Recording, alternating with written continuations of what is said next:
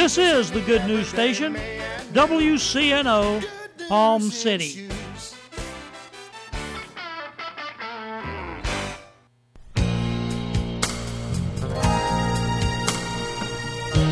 Welcome to Grace Thoughts, the radio ministry of Greater Grace Church, located here in beautiful Green Acres, Florida. We're a local family-oriented church that places a great emphasis on teaching the Word of God without today's current trends and compromises. Our church meets every Sunday at the Green Acres Community Center, located at 501 Swain Boulevard at the intersection of 10th Avenue North. Worship begins at 10:30 a.m. Stay tuned now as we go to today's message being taught by our pastor and Bible teacher, Dan Foster. So David and all the house of Israel played before the Lord on all manner of instruments. I guess everybody was a musician back then. It was David. We knew David was a musician, but all the house of Israel, everybody was playing instruments all at once. And they didn't have a practice time either before they did this. So, all manner of instruments made of fir wood, even on harps, even on psalteries, even on timbrels, and even on cornets, and even on the cymbals. That would be my instrument of choice, the cymbal. That'll be a clangor. But the entire house of Israel, everybody's playing instruments, everybody's rejoicing in the Lord, everybody's worshiping God. And the reason for it is the ark, which had been separated, the Ark of the Covenant, which we took our teenagers to last week, the life-size replica of the Ark of the Covenant with in the tabernacle and all the furniture therein. The Ark of the Covenant had been separated from the tabernacle. They took the Ark out of the tabernacle and brought it into a battlefield when they were fighting against the Philistines. And the Philistines captured the Ark in the battle and took it back to their city. So we lost the Ark. Israel lost their Ark of the Covenant. That's not good. The Ark of the Covenant is where the mercy seat was, where the cherubim is, where the presence of God manifested himself to the high priest. This is where God dwelt with his people. This is not good to lose the Ark. The Ark is losing the presence of God from your midst. And so the Ark was separated from the tabernacle, and one commentator, I thought it was 25 years. I read this one commentary, a guy who I trust, and he said it was 75 years that the Ark was missing from Israel. It was gone. And you know the story if you read your Bible, and I'm sure all of you have. But the Philistines set up their pagan god Dagon in the same sanctuary as the Ark of the Covenant, and Dagon, the fish god, kept falling over, and finally it broke into multiple pieces, and then God judged the Philistines. And the Philistines were very discomforted by the judgment. And if you remember what that judgment was, you'd probably laugh. But they were judged by God, and they finally gave up and put the ark on a cart and sent it back to Israel. Get this thing out of our country. Is not good for us to have him here. So the ark was separated for 75 years, and during that time, back in Shiloh, the city of Shiloh, where the tabernacle was set up, everything went on as usual. The priests went to work every day. They went to the altar, they went to the laver, they went to the candlestick, they went to the table of showbread, they went to all these places, but there was no presence of God there. It's a kind of a picture of church continuing, going on. Everybody, we're just doing church, but the presence of God is missing.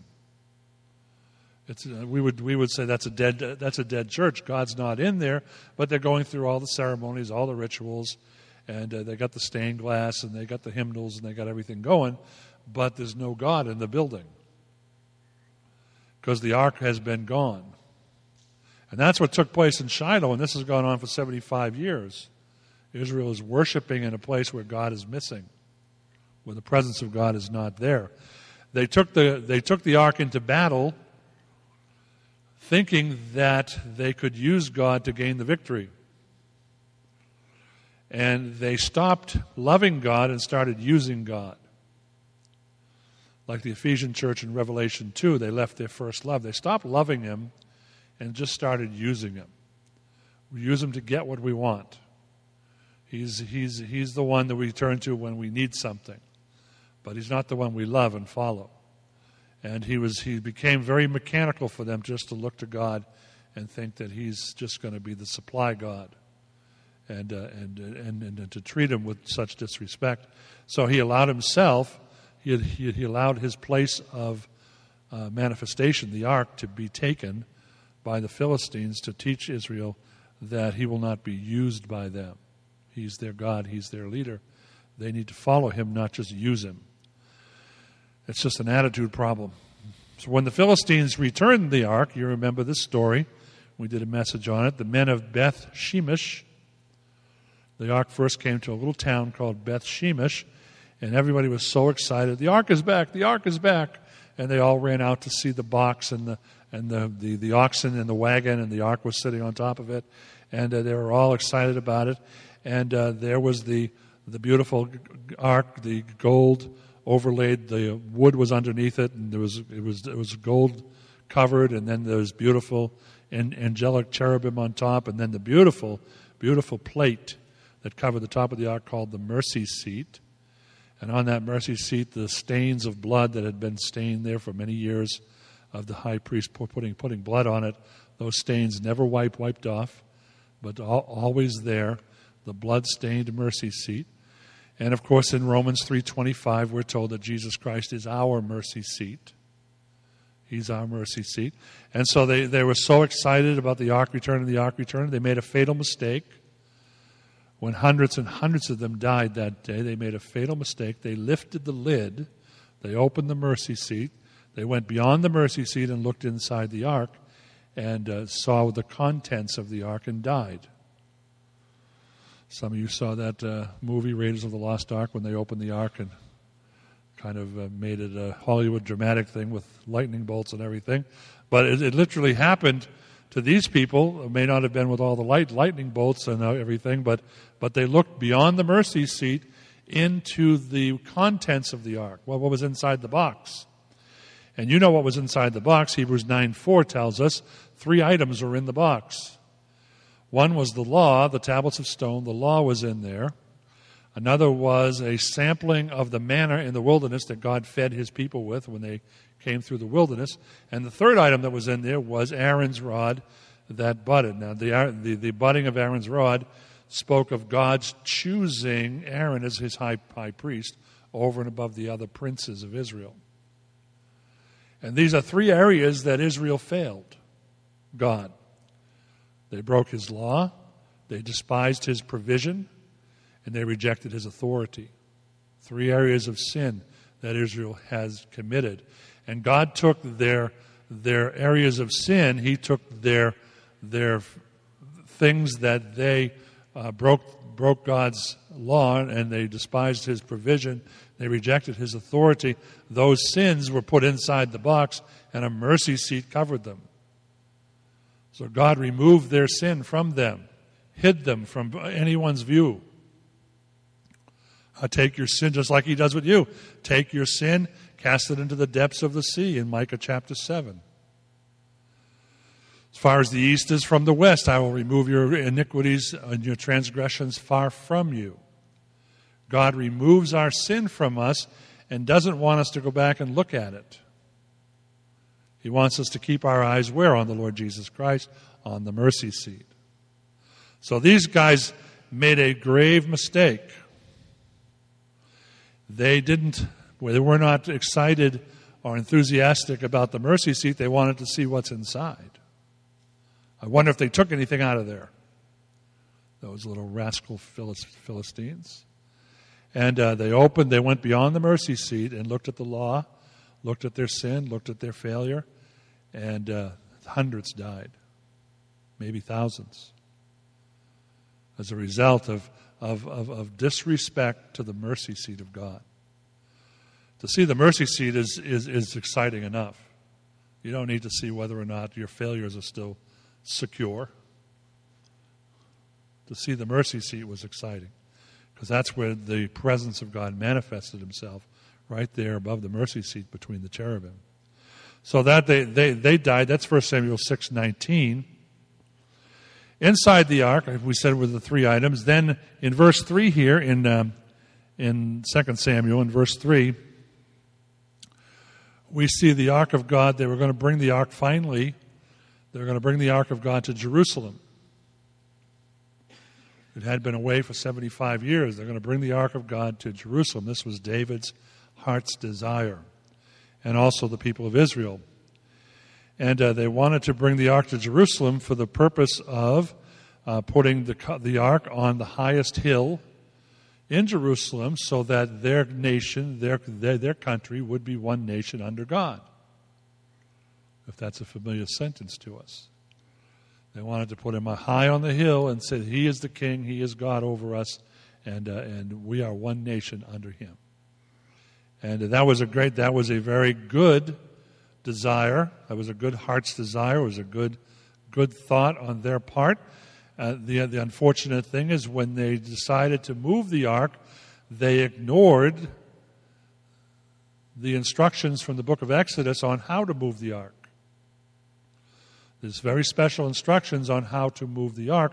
They ignored it, and you know that everything in the Old Testament, all the instructions regarding the tabernacle, the ark, the temple, and everything has spiritual significance in the New Testament. It's all shadows of spiritual truths. And so to what they did was they adopted the invention of the Philistines and put the ark back on a cart. They put it back on a cart, put an oxen in front of it to pull the thing, when that was not God's method. And so they put the Ark of the Covenant on this cart. The oxen was pulling it. It was not the method. The Levites, according to the book of Exodus, it was to be the Levites who were supposed to carry the ark upon their shoulders. There's long staves, the long poles that went through each side of the ark, and Levites were to lift the ark and carry it on their shoulders. Why did God want that? God wanted that picture because after they were saved and came through the Red Sea, he wanted them to take up their cross and follow him. So the stave was on their shoulder. He wanted that to be, they would be following God's plan, following God's will. The cloud would lead them. That's a picture of the Word of God and the Spirit of God leading them to where he would have them go, and they would take up their cross. In this case, they would take up the ark, in the presence of God, and they would follow. So to put it on a cart is a whole different scene. That's not taking up a cross. That's finding some new-fangled gimmick to arrive at the same place, but using a different method. And that is the new cart syndrome. That is something that we, as God's people, always need to be watchful. Thank you for listening to Grace Thoughts, the radio ministry of Greater Grace Church, located in Green Acres, Florida. Grace Thoughts can be heard daily at 12:15 p.m. and weekends on Saturdays at 8 a.m. and Sundays at 9:30 a.m. on this same station.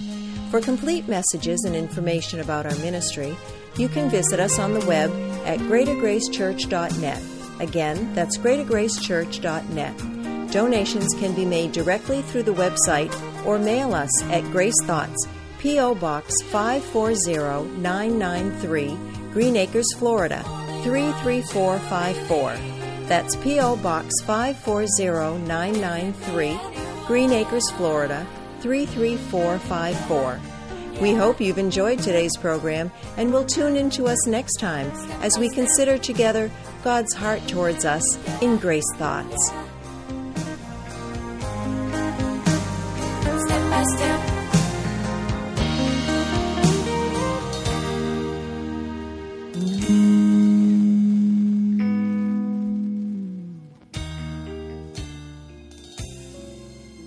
Hi, this is Dennis of the Home Times, a good little newspaper for God and country. I want to send you a copy to receive